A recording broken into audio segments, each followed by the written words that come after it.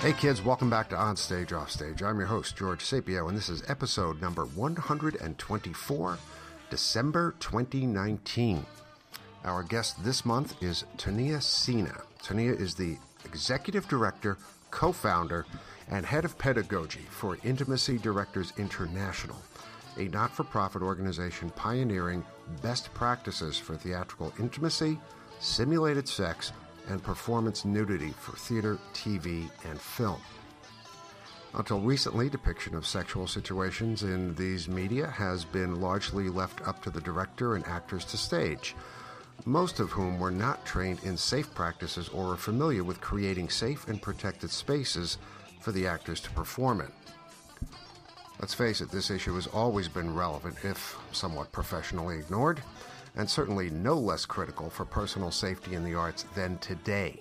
Ms. Sina co-formed Intimacy Directors International to allow performers and producers to create scenes of personal intimacy in complete safety. An organization like Intimacy Directors International is something that should have always been there. In movies and plays and television, we see scenes of great intimacy, and those are difficult to maneuver through for the directors, for the actors. So, how long have you been engaged with this, this particular issue, and what was your process like in founding Intimacy Directors International?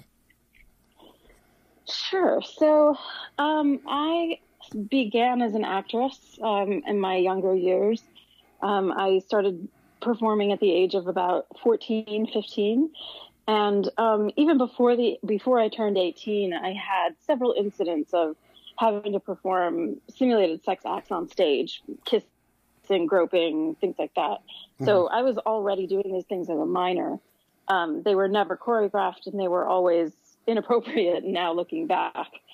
But that was just how things were done. And so all the way through college, I was asked to do many, many different kissing scenes or just intimacy scenes that were just sort of, hey, you're the actor, you do it, and I had to choreograph myself most of the time. Or sometimes it was just improv. It was just go, try something, kiss him.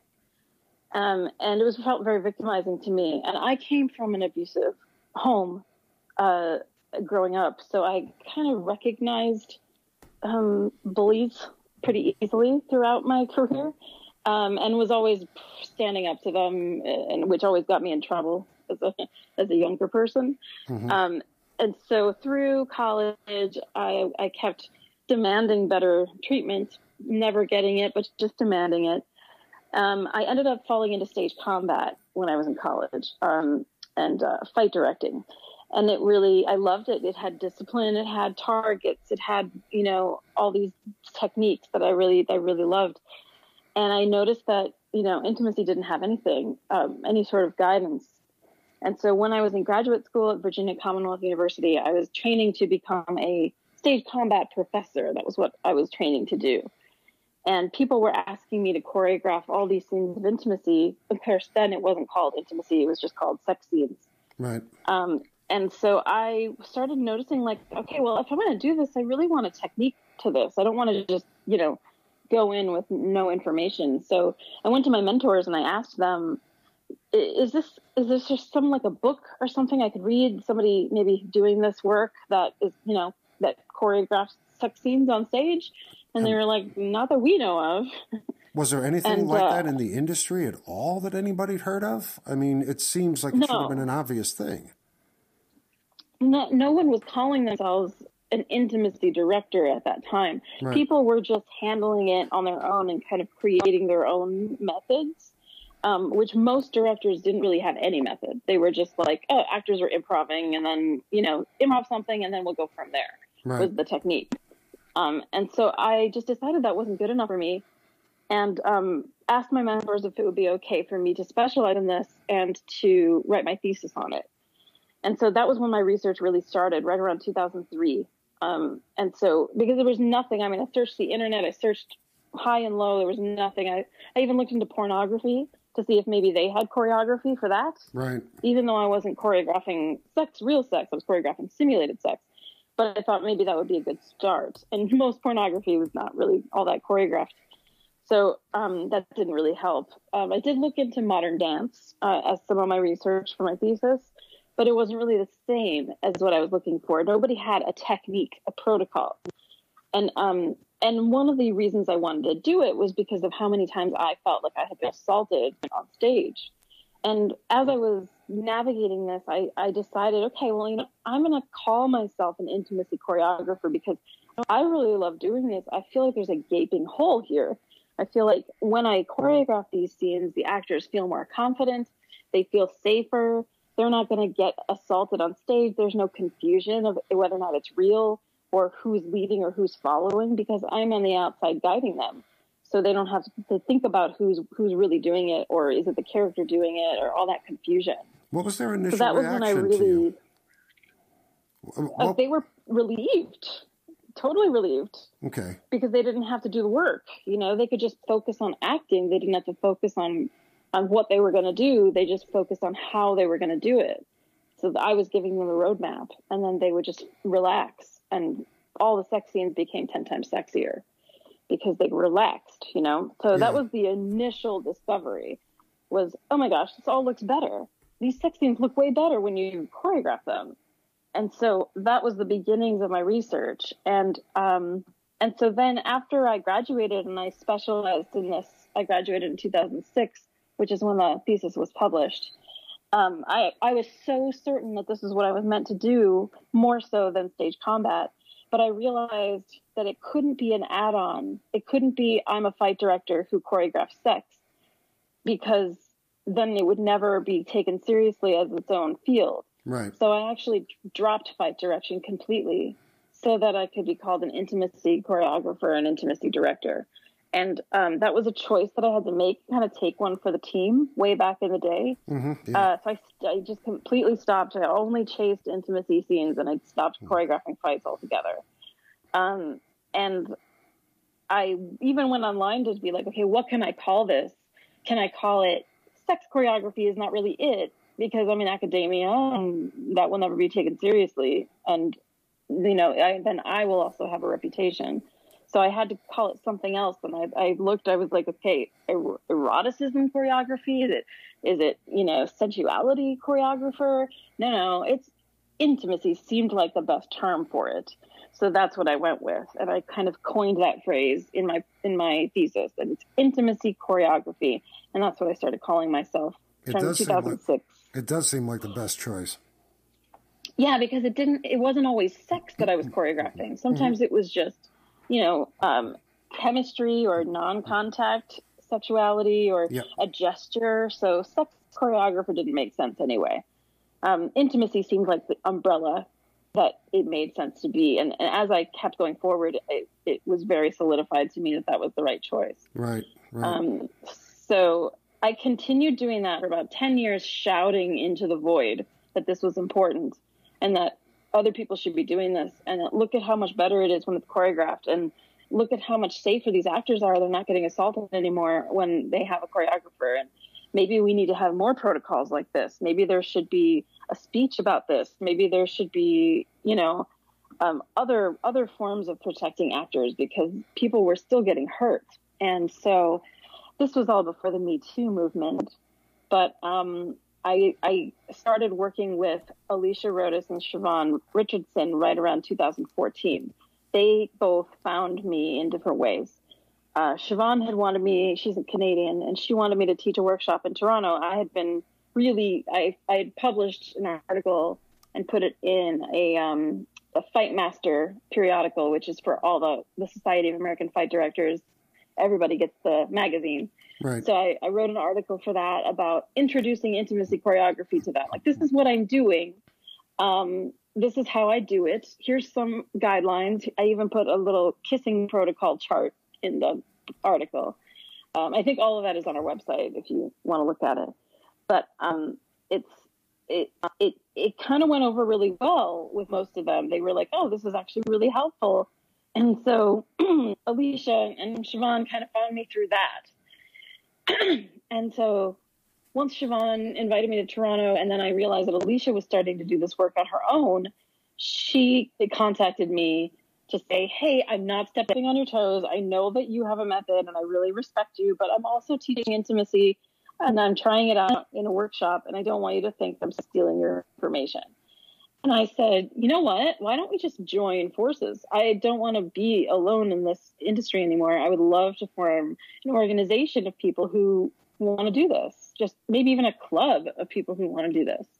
And so we got together and decided this should be a nonprofit because it was such a big endeavor that we just thought this would be a really great nonprofit sort of goal, that we can say what we're trying to do is create protocol for everybody, for the industry. We can talk to Equity, we can talk to SDC, we can talk to all these organizations that are trying to make things safer, and we can make this better. Then the election happened, and then Me Too happened. So all of this was happening right around the same time of us forming this organization. What year was this? So we formed it in 2016, but we were getting together in 2000. It took about a year to really establish it. All right, so we're talking about the last election. Yes, we are. Yeah, that changes the tone considerably. For sure. Because then suddenly people were looking for an answer. The Chicago Theater Standards and the Profiles Theater event happened in 2016, I believe, maybe 2015, right around the same time. And so all these people were starting to come forward with their stories. Yeah. And then artistic directors and producers were going, oh my God, what is happening? This is a nightmare. We have all these grievances coming to the boards, everyone's handling it horribly.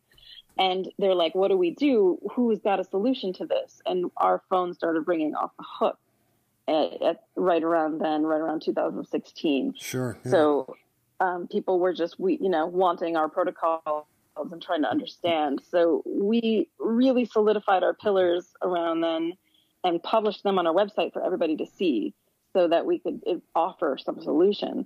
And then we began. Yeah. Go ahead. Yeah. Well, that was just when we started teaching workshops in academia and teaching workshops to theater companies, and it really started taking off at that point. Okay, what went into these workshops? So I've been teaching workshops really since 2006, but the workshops are teaching actors how to perform intimacy because that's never been a class in school. Right. We all had swords, rape your dagger in school, but we never had intimacy. And so I was teaching classes like this. I taught an entire semester of intimacy in 2010 in Oklahoma, which went over really, really well as an elective. And that gave me a lot of information of how to proceed. And so a lot of the workshops I was teaching were in conjunction with stage combat workshops because I didn't have my own resources to hold them on their own. Right. But then people started asking for intimacy outright and just come to our school and teach intimacy. And so that's what I started doing. And it was teaching the actors how to perform it, but also teaching faculty how to deal with it and teaching other staff members and directors how to direct these moments, which then turned into other people who wanted to specialize in intimacy. And I thought, okay, great, let's do that. And at first I thought, let's just have everybody who wants to do it be on. And then I realized this is a bad idea because people could get hurt if you don't have any training and you try to say that you're an intimacy director. And we had a few incidents where somebody who was not trained went into a room and tried to intimacy direct and then ended up traumatizing somebody. Yeah. So we were like, okay, no, we can't do that. We need to certify people. We need to know that they're capable of handling this. They need to have training in advocacy, in diversity and inclusion. They need to be able to have gender awareness and sensitivity training while also being a choreographer, a director, and a teacher at the same time.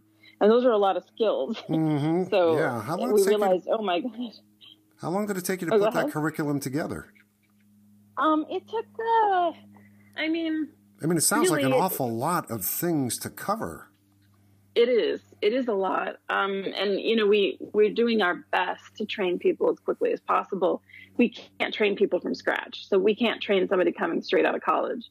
We need people who have been in the industry for a long time, who are already directors, who are already choreographers, who learned to be movement people already and then they come to us for the certification on top of what they already know. So our apprentices are all extremely experienced choreographers and directors or actors or wherever they're coming from. They come from different areas, but they all have to be choreographers to do this work. Okay, so you're adding on top to their already existing abilities rather than taking people straight out, like you said, straight out of college.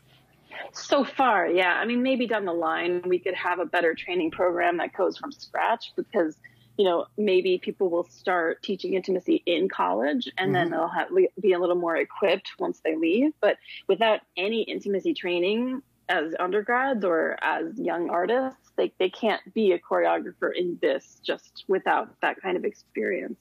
Right.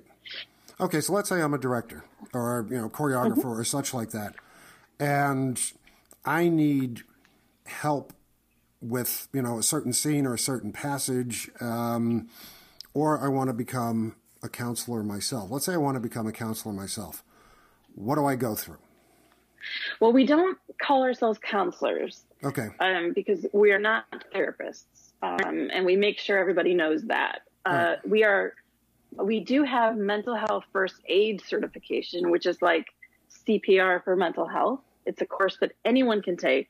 It's a 2-day course that you can take probably in your city. They usually offer it for free. Some states you have to pay a little fee, but you do this little certification course, just like CPR. Yep. All of our intimacy directors have to do that. But essentially, if a director is interested in becoming certified with us, they have to come to several workshops, get to meet us, get to know us so that we can trust them, you know. Absolutely. They have to get some hours in under us so that they can see how our method is, because other people have other methods. We like our method. And then they can apply to become an apprentice with us. And then we have an apprentice program, which we're right now kind of expanding because we just got our very first very, very large class of apprentices. And we're kind of a skeleton crew trying to freelance all these jobs on, you know, boots on the ground while we're trying to train more of us at the same time. So it's actually a lot of work, and while we're running the nonprofit. So, and there's only about 4 of us doing all that. Wow. Yeah. And it's a lot of demand too. Yeah. But that's good. I'm glad there's a lot of demand because people need to. Oh, me too. Yeah, absolutely. It's a good problem to have for sure.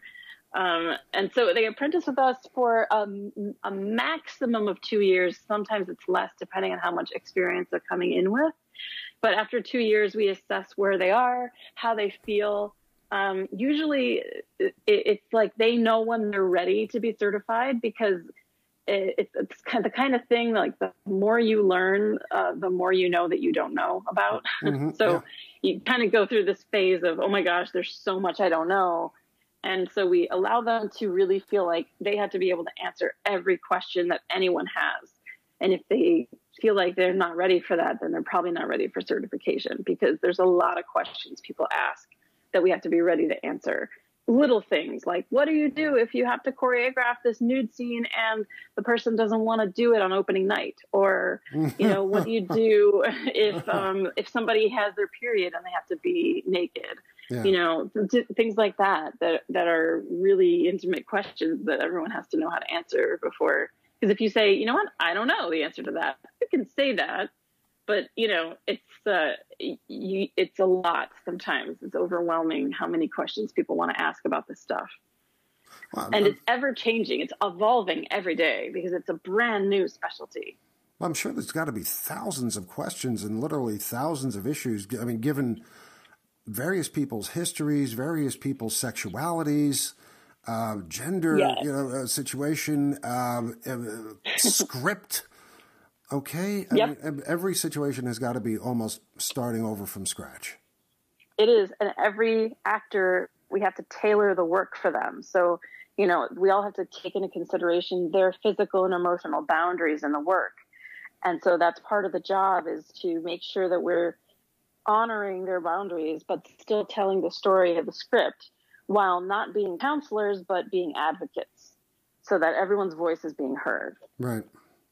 I mean, creating a safe space is tough enough, but this seems to be just creating a very safe space. Yes. And it all takes a lot of vulnerability from everybody. Everybody has to be communicating. Everybody has to be open, and we have to role model that, we have to be open too.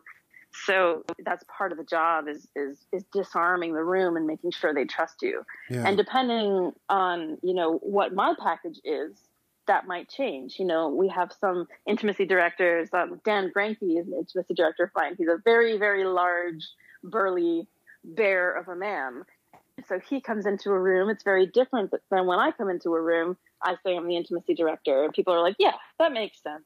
But he comes into the room and he has to work a little harder to get their trust because he looks in some ways like somebody who might be an offender in some of people's minds. Yeah, I was going to ask you about that. I mean, how much more difficult is it for a man to be an intimacy director than it is for a woman? I mean, like you said, most people would naturally trust a woman because they're on the side that has usually been the victim in these sorts of things.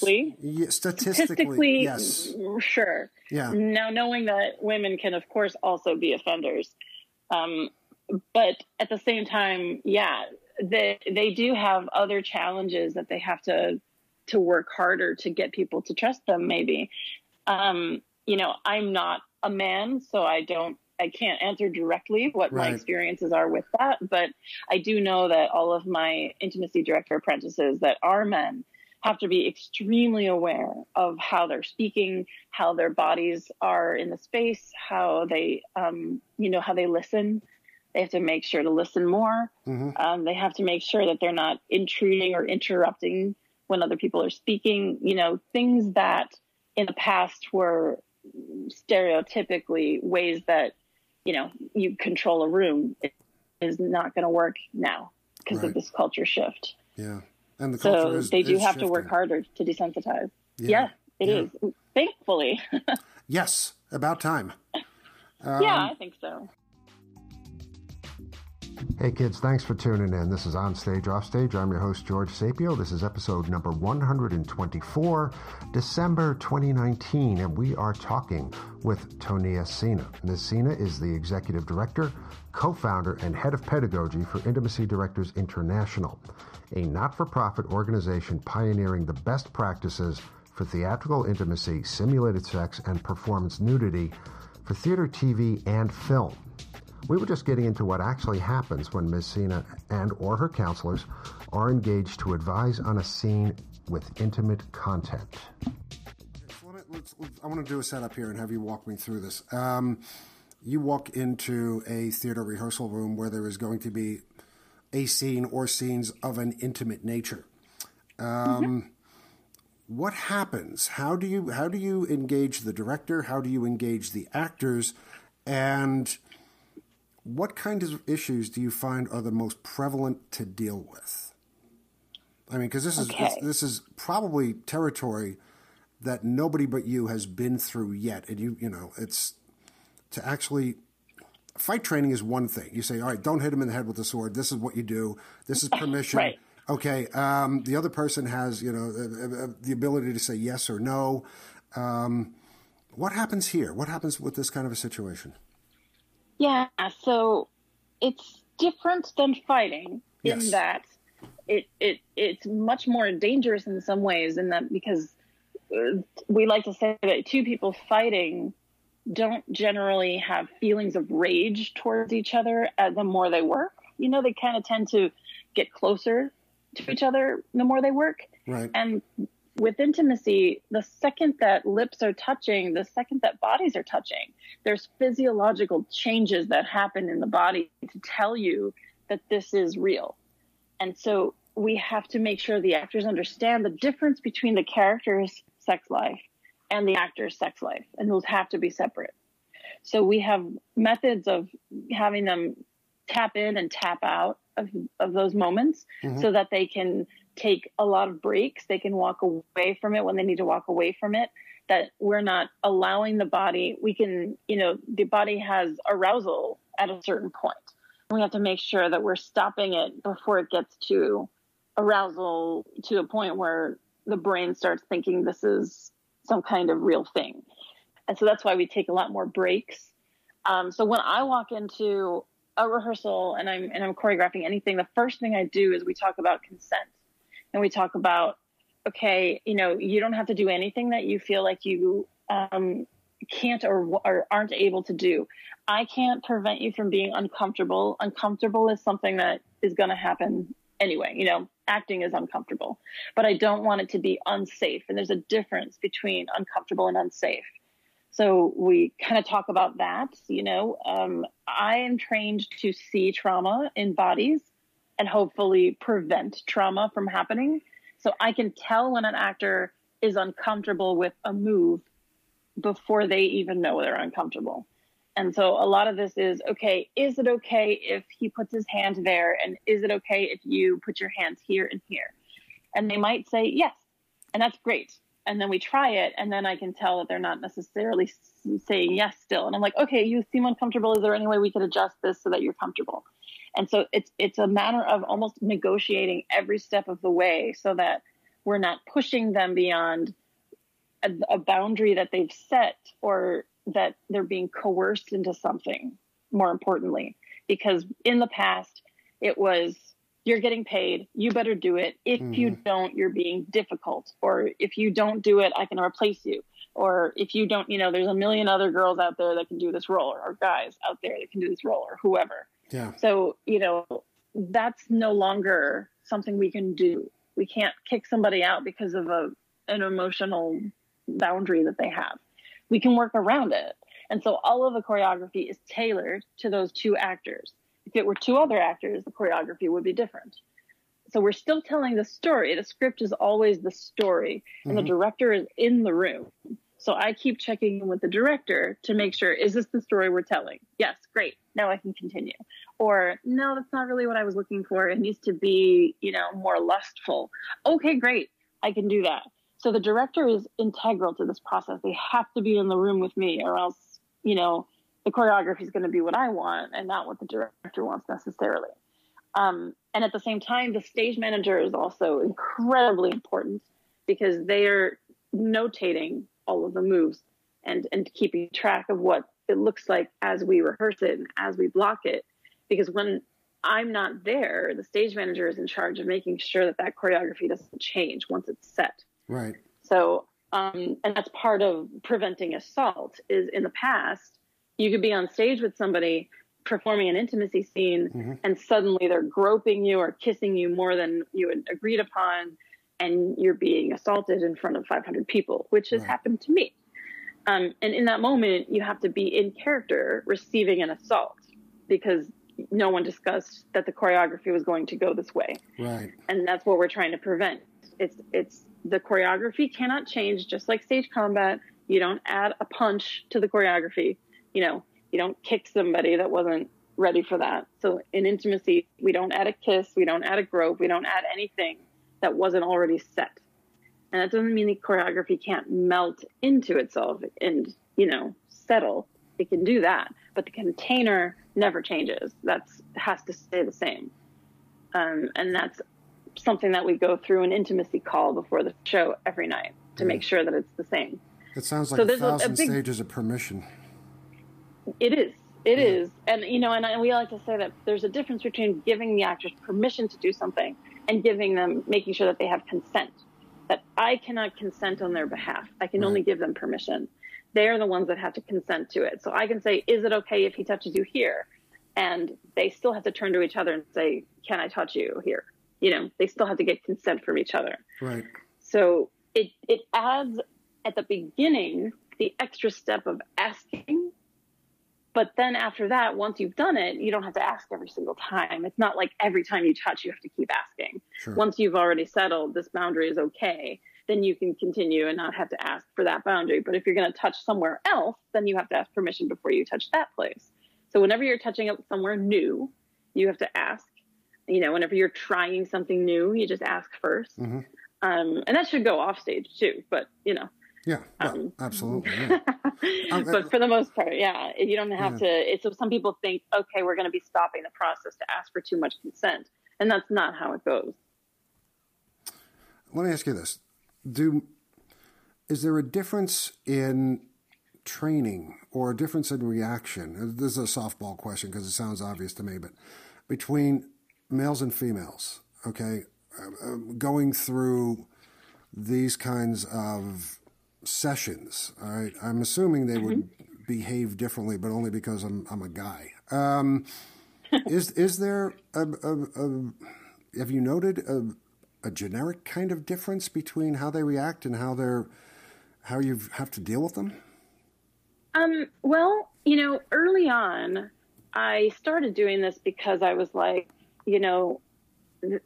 women statistically were getting hurt more often, I thought.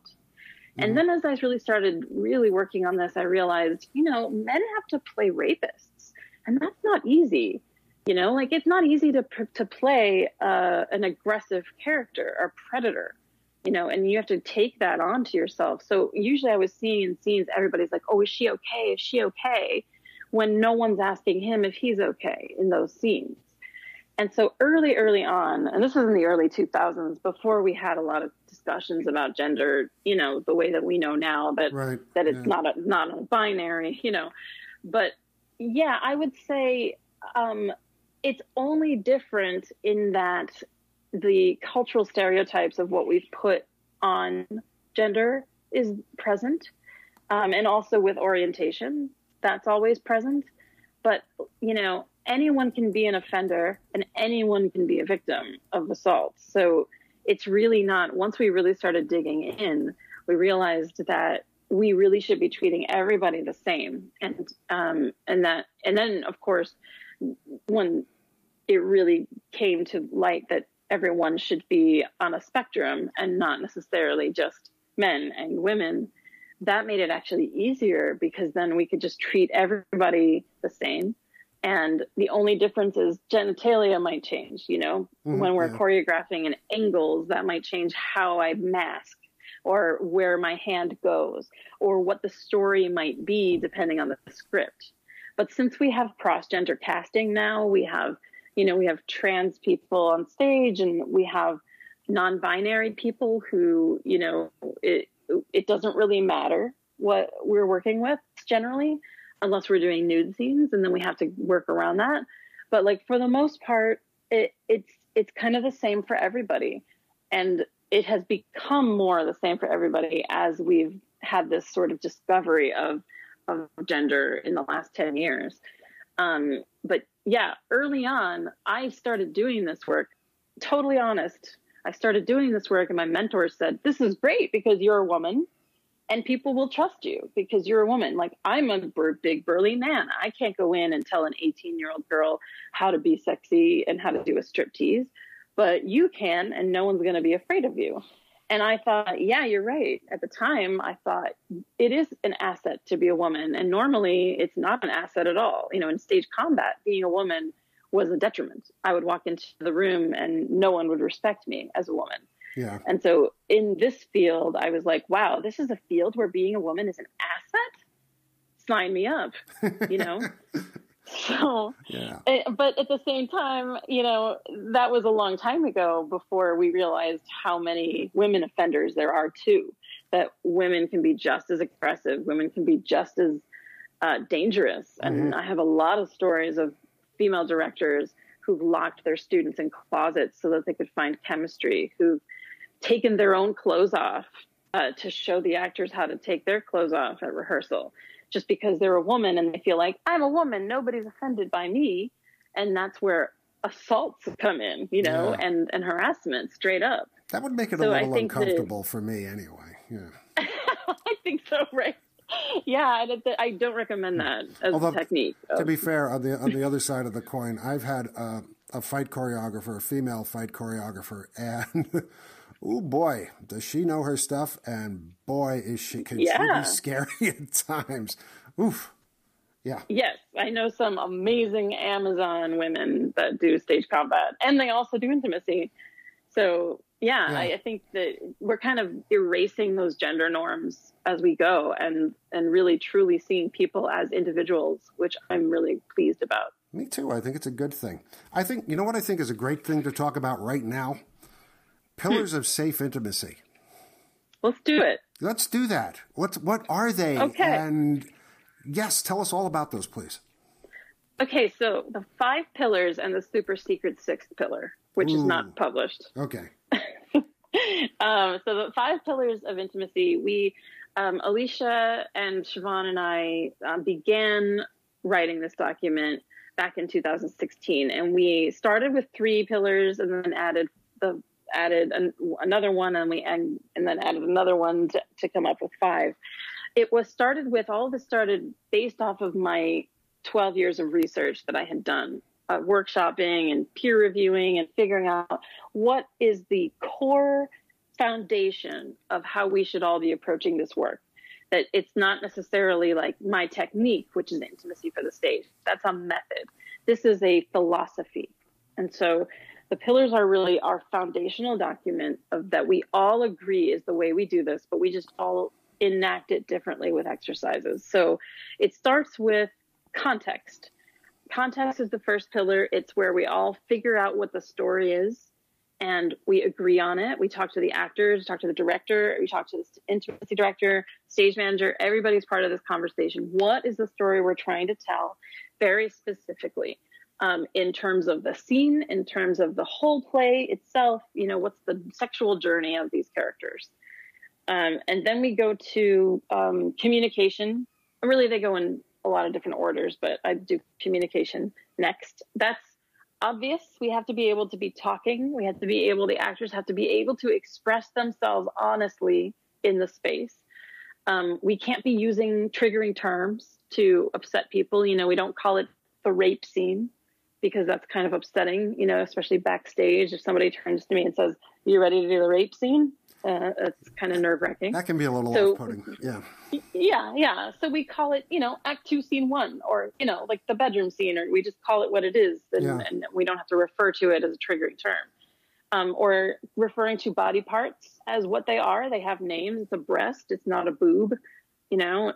Everything has a name and we can call it by its anatomical name.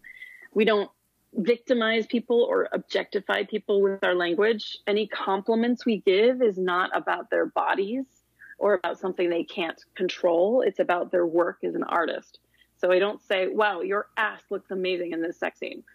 That would be objectification, right? It would be more about the performance that you would want to compliment or talk about. It's a little different. And also making sure that as an intimacy director, I'm not disclosing my private life on stage or, in rehearsal. I'm not going to say, "So I was kissing this guy last weekend, and so I really want to do it like that. So this is what I was doing. And can you do it like me?" Or, when any sort of private, personal story, we really try not to do, which in directing is okay sometimes. You can talk about yourself as a director, assuming it's not a sexual thing. With intimacy, you cannot do that. And even with fights, you can say, "I was in a bar fight once." You can talk about some of those things. In intimacy, you just can't because it's victimizing. So we leave our private life out. So then we move to consent. And obviously, we talked about consent, permission versus consent, making sure everybody understands what that means, making sure that everybody knows what their own boundaries are, because I can't say what your boundaries are for you. So we talk about all of that, make sure that we're all consenting as we go. It's got to be enthusiastic consent. We use the Fry's method. It's got to be freely given. It's got to be retractable or reversible. It's got to be informed. It has to be enthusiastic, and it has to be specific. That's how you get full consent from everybody. And then we move on to choreography. And choreography is where we set, we get the container of what we're going to work. We give them a roadmap of what they're going to do before they do it so that they know what's going to happen, so that we don't have to surprise anybody, and the actors don't have to figure it out as they're going. They can I tell them what the choreography is going to be. We talk about the kiss before we do it, and then they know what it's going to look like so that they can agree to it. So they don't feel like either of them is having to use their own sort of personal impulses. They can perform it as a character and separate themselves from the choreography. And so that's all part of the technique that we teach, but there's a lot under choreography. Then we go to closure. Once we've choreographed everything and it's time to walk away, or it's the end of rehearsal, or it's the end of the show, we have different methods of closure. We tap in, we tap out, or just give somebody a thumbs up across the stage so they know you're okay after the scene. Just knowing, okay, we were performing and now we're not performing, we're colleagues, so that you can go back to your life. So you can zip off that character and come back to reality. There's a lot of different methods for that. And in closure, we also include self-care of, how actors have to have mental health, fitness to do this job. It's a difficult job and it requires a lot of mental health fitness. So making sure that you're taking care of yourself at home, whatever that means to each actor of, maybe it's just going home and taking a shower, washing it all off, or walking around in nature, or doing something, petting your dog. I have a service dog. I bring her into rehearsals with me so that she can help get people out of their head when they're done doing any emotional scene. Everybody has their own way of transitioning out of whatever phase. Yeah. We just encourage them to continue to do that, to make sure that they have a point of doing that, because a lot of times we don't in this field, and then we just keep this stuff on us and it can't shake it. So closure is a really important part of the deal. So those are the 5 pillars. Gotcha. And seems fairly comprehensive. It's really honestly pretty straightforward, and it's really it expands beyond intimacy. I believe that it's a really great way to work in general in the theater, because even if you're not necessarily doing intimacy, if you're screaming at each other, you still need a way out of that. You still want to wipe that off of you when you go home. I can see it as an across-the-board respectful way of just doing the process anyhow. Yeah, I agree. Yeah. I agree. So what's the super secret 6th pillar? Super secret 6th pillar, which they won't let me put on and publish because I think I have too many pillars as it is change. Is once we know that there's a method for this that works, that there's protocol that we can follow, that we don't have to enable abuse in this industry anymore, we cannot go back to that. We cannot go back to that. Anybody who hears this podcast, anybody who hears or comes to a workshop and listens, those people have an obligation to go back to their companies, to their schools, to their departments, and to not allow abuse to happen in front of us anymore. We cannot enable it. We cannot sit and watch people be assaulted in front of us. Good. Yeah. That's perfect. Absolutely. It's a communal effort, we all have to be part of this change. Absolutely. And that leads perfectly into my last question, which is on the same subject. Okay. You've been doing this for a while, and you probably, I don't know how many people you've worked with, but I'm assuming it's got to be a bunch, hundreds probably. What kind of changes has Intimacy Directors International created in normal industry practices? We've always had, quote, accepted standards in the industry, and I'm sure those were flexible and malleable depending upon who's in charge. Yes. But what kind of effect have you had on various parts of the industry? Have things changed because of what you're doing? Yeah, I guess this is like the toot my horn section. Oh, no, toot away. Seriously. Like, yeah. Which feels strange, but I can say that in the 15 years that I've been doing this, from the beginning to now, I can see a shift in actors in the way that they are now demanding safety. They're now being able to say no in rehearsal halls without fear of retribution. Young people who, like when I was young and I was in college, I could never say no to anybody. I said yes to everything because that was what we were taught. If you say no, you'll get kicked out of this program. You won't get an A, Yes. Yeah. Absolutely. So it's really beautiful to see these young people coming up and standing up for themselves and standing up for each other, that they're really more communal of an ensemble, that they won't stand for that. And so the pedagogy that we learned is not the pedagogy that we can teach now. And I think that a lot of faculty in schools are starting to see this change, and they're going, we have to do something about this because my students are not listening to me anymore. And it's like, yeah, they're not going to take what we took. They're different now. Yeah. They have a hive mind. They all have computers. We didn't have Facebook when I was in college, right? If something happens, they are all talking about it on Twitter. Whereas, 15 years ago, if something happened, you had to be alone. You got to suffer your abuse by yourself. And so I'm seeing nothing is private and nothing is secret. Everything is out on the table, and there's a light flashing in the darkest corners of this industry now. And we're seeing all the mistakes that we've all made because we are all complicit in this industry being what it is. If you've been in this industry for longer than 10 years, you've seen something or experienced something or done something or all three. And so, I'm seeing these young people, I'm telling stories about what we experienced, and they cannot believe the abuses that we've experienced.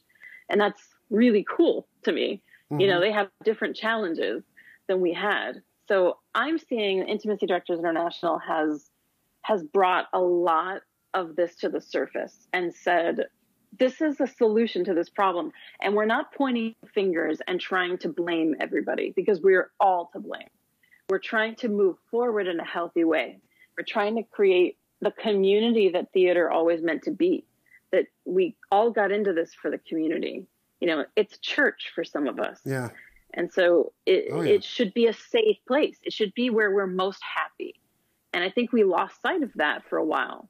And it's starting to come back because I think people are really starting to feel like they're being heard. Mm-hmm. We're starting to get more voices being heard. We're passing the microphone to other demographics, which I think is extremely important to telling stories from different perspectives. Absolutely. We have the motto, no theater about us without us, which I think is absolutely wonderful. That if you're going to do a show about disability, you better have somebody that's disabled on your team to give that perspective. I think that's really great that's where we are now. Yeah. Trying to be respectful of all these perspectives. Well, all these things make perfect sense. Why? Yeah, I know. It seems ridiculous that they haven't been done before. I mean, this is how change is affected. One person makes a safe space for somebody to perform in, and then that person goes off having had that right to be safe. All right, that situation to perform safely. Right? Yeah, they will demand that the next time. Absolutely, they'll know when they're not safe in the future. And that's how things change. So, that's how they change. Yeah. So good work. Thank you. Yeah.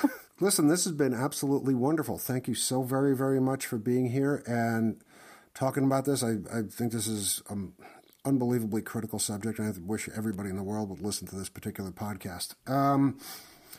Let me, before we sign off, tell my listeners how they can find out more about Intimacy Directors International, about you and your colleagues, and how they can empower themselves to walk into their next theater project and work towards a safe atmosphere. Yeah. So anybody looking for more information about IDI, Intimacy Directors International, our website is www.teamidi.org, teamidi.org. On our website, we have a lot of resources. We have a lot of articles you can read about this information. The pillars are actually on the website. You can print them out. You can bring them to your theater. You can bring them to your faculty. There's a public version, and then if you pay $35, you can get a more extensive version for actors that has a little bit more tips on it, that is a little more member information if you're interested in that. And the donation just goes to us and helps us upkeep all the things we need to do. My name is Tonia Sina, and I'm the executive director. I'm the head of pedagogy and founder. You can contact me if you are interested in working with me. All my information is on the website. We also have intimacy coordinators who work on film, and that's a separate field, which is even more new and developing every day. And Alicia Rodas is the person who pretty much spearheaded that mission, but it's a team effort. All of us have contributed to that. But look us up. There's also other organizations that do this work. Theatrical Intimacy does this work as well.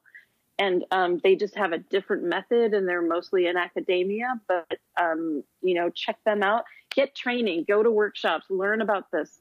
Demand better from your community, because we all need to be part of fixing the things that we've messed up in this community. We travel. We come to your theater. We come to your school. We teach workshops. And we also choreograph shows. If you're looking for an intimacy director from different regions, you can look us up on the map and see who's closest to you.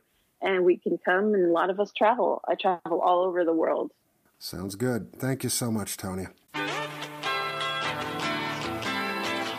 Hey kids, thanks for listening to Onstage Offstage. Onstage Offstage is produced monthly, and all of our shows can be found at onstageoffstage.org and also on iTunes. If you enjoy what we do, please recommend us to your friends. Don't forget to like us on Facebook and follow us on Twitter at OnOffStage.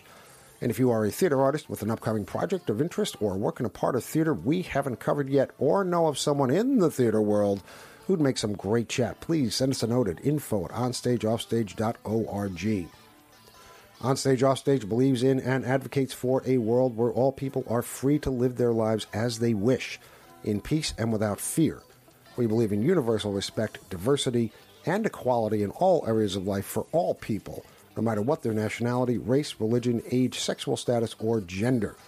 Onstage Offstage will never promote or endorse those who seek to diminish others because of who they are. I'm George Sapio. Thank you once again, and happy theatering to all of you.